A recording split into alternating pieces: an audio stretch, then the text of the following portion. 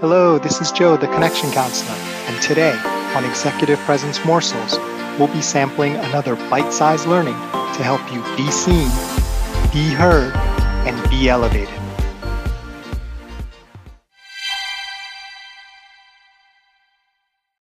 Hello, this is Joe Kwan, the Connection Counselor, and welcome to another special bonus episode of Executive Presence Morsels, Ask Me Anything.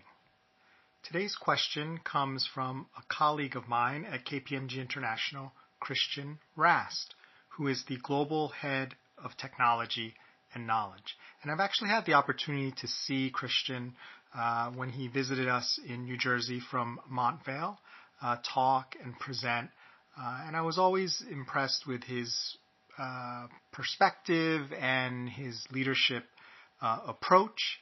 And so I'm really happy that he asked this question and looking forward to answering it.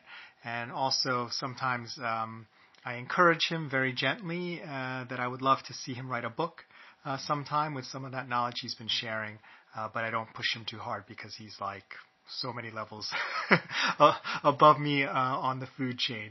So we all ultimately report up into Christian. But thank you, Christian, for your question. So Christian's question is, why is it important that good leaders walk their walk? I'll give it to you one more time. Why is it important that good leaders walk their walk?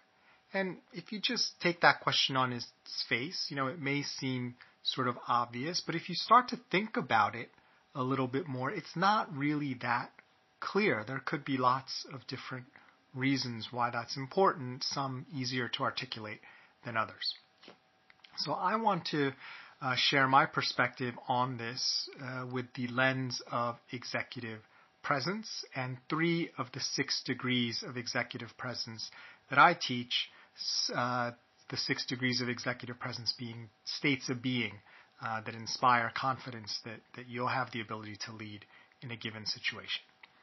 So the first state of being, which is important in terms of, making sure you walk your walk, is being resolute, right? The state of being of resolute.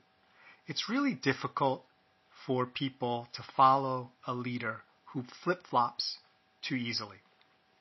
So the metaphor I like to use is, imagine you're in a car and your leader's in the car ahead of you and they're driving and they're using their turn signals, but they keep on, turning it right, and then they change their mind and they turn left. Or they seem like they're going to go one way, and then all of a sudden they make a U-turn. After just a few minutes of doing this, how do you feel? Besides being motion sick, right? Does that inspire confidence that this person knows where they're going, or does it seem like they're lost, or maybe just messing with you? Either way, it doesn't really inspire confidence that that's the person you want to follow on this particular drive to this particular destination. They may be great at getting somewhere else, but for this specific thing, you don't feel that confidence and trust in them. And that's what executive presence is about, because it allows us to follow and trust, which is important because sometimes that hesitation or lack of conviction can make the difference between a good execution and, a not successful execution. A second principle that I like to share, and when we mentioned it already, is confidence. And the definition I like to use for confidence is the purity of action produced by a mind free of doubt. So it's the purity of action produced by a mind free of doubt. And that definition is taken from a book called The Confidence Code, written by Katty Kay and Claire Shipman. And I just love this definition. So if your leader is not walking their walk, right, it really says something about their confidence, right, and your view of their confidence in themselves and what they're doing. So when you do something other than the thing you're telling other people to do, it really undermines their confidence in you, because you're doing one thing and you're telling them to do another thing. You're like, maybe that's not really what I should do because the person who's telling me to do it isn't doing what they're telling me to do. And that has never really worked or never really will work, telling someone just do as I say, not as I do. And if you develop a pattern of doing that, you will often lose the trust and sometimes the respect even of the people who are going to follow you, because if you can't follow through on your own advice or your own directions, why should anyone else also be expected to do that?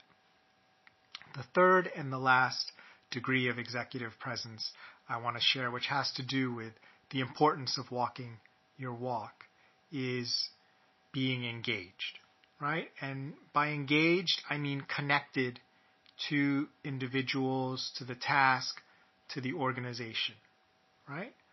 To understand that the way you walk and what you do impacts other people's walk and what they do because you're engaged, because you're connected. And I really love the metaphor of two gears, right? You can have two gears, and if the leader is one gear and a follower is the second gear, and the leader's not engaged and their gear is just spinning, right? What is the impact on the follower who's the other gear?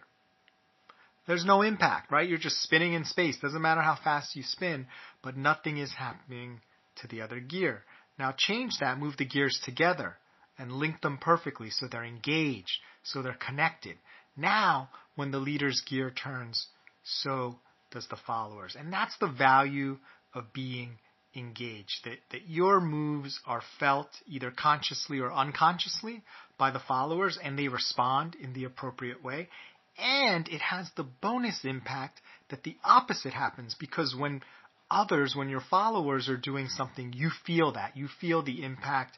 You understand what's going on because you're connected. And that doesn't happen unless you're engaged.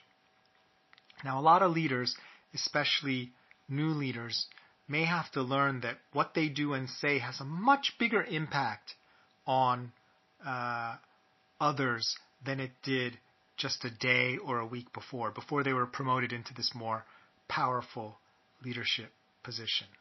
Now, some people may say, well, Joe, that's kind of obvious.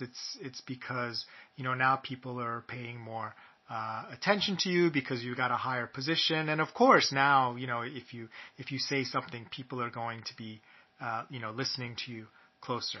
And I would say that is a reason why what you say and do is more impactful, but I wouldn't say it's the main reason. I don't think it's actually the main reason. The main reason, I would say, is now because of your position, your actions are more connected to more people. Again, it's the gears analogy. So whereas before, maybe you were connected to 10 or 20 gears, you have a small team, now you might be connected for 100 or 1,000 gears. So that doesn't mean you're actively managing 1,000 people. It doesn't mean you're actually in conversation or get to know 1,000 people. But 1,000 people now are following you and are engaged with you and want to do a good job. So are listening much more closely to what you say, how you act, and how you do. And that's why it's really important, especially as you assume those higher level leadership positions, as Christian asked in the question, to really walk their walk. Because if you don't, it can be really damaging to your success. It can be damaging to other people's motivation, career, and productivity. And it can be really damaging to the success of the organization that both you and your team and your followers work for. So those are three kind of reasons through the filter of executive presence and the 6 degrees of executive presence why it's so important for leaders to walk their walk. So thanks, Christian, for your excellent question. If you or anyone else has additional questions on executive presence, would love to hear them. Just write me at joe@connectioncounselor.com or leave a voice message on Anchor FM. This is Joe Kwan, the Connection Counselor, and thanks for listening to this bonus episode of Executive Presence Morsels, Ask Me Anything. Remember, it's not what you say, do, or wear. It's how you make people feel that generates executive presence. Nothing else matters.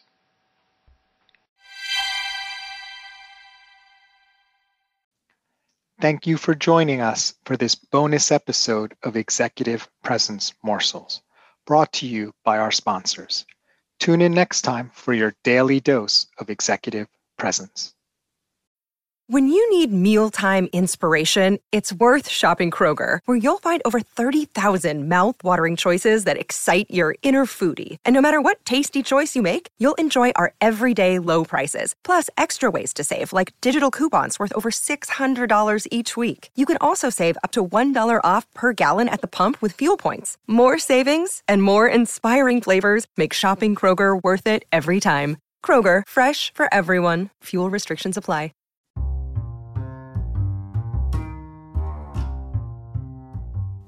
Thanks for listening. Join us next time for another tasty executive presence morsel.